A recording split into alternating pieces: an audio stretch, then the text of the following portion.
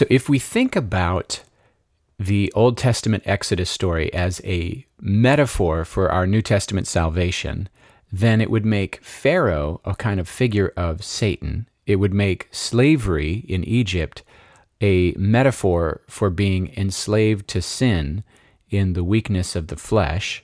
It would make the Exodus, the deliverance, the supernatural deliverance that Jesus brought through his death and resurrection. It would make the promised land the entry into the life in the Spirit, or the life in the kingdom of God. And it would make the wilderness wandering the opportunity that each of us has to learn to really walk by faith, live by what God is saying. I fed you manna for 40 years in order to humble you and teach you that man does not live by bread alone, but by what? Every word that proceeds from God's mouth.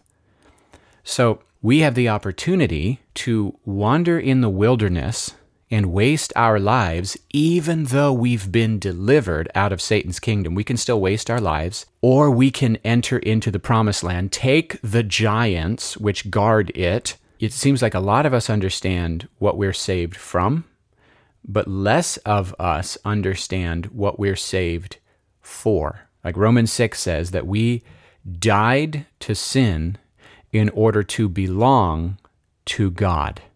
So there's whole areas of our life, I think, where many of us have been wandering in a wilderness, not entering into what Jesus purchased in his cross and resurrection, not entering fully into the land of our promise. Notice in the promised land, the homes were already built for them. They didn't have to build the homes. The vineyards were already planted. They didn't have to plant them. The land was fully furnished with everything they would need. Or as Peter says it, everything we need for life and godliness has been given to us by God's great and precious promises. The extent to which I learned to operate in the skills of the kingdom is the extent to which I can live in the abundant life and then heaven later. So I will see the goodness of the Lord in the land of the living is my inheritance. It's my birthright. And I think there's whole areas of our life where we're still wandering in the wilderness, and then there's other areas of our life where we've entered in, where we've crossed over that Jordan River into the land of promise. See, that's another theme, is crossing over.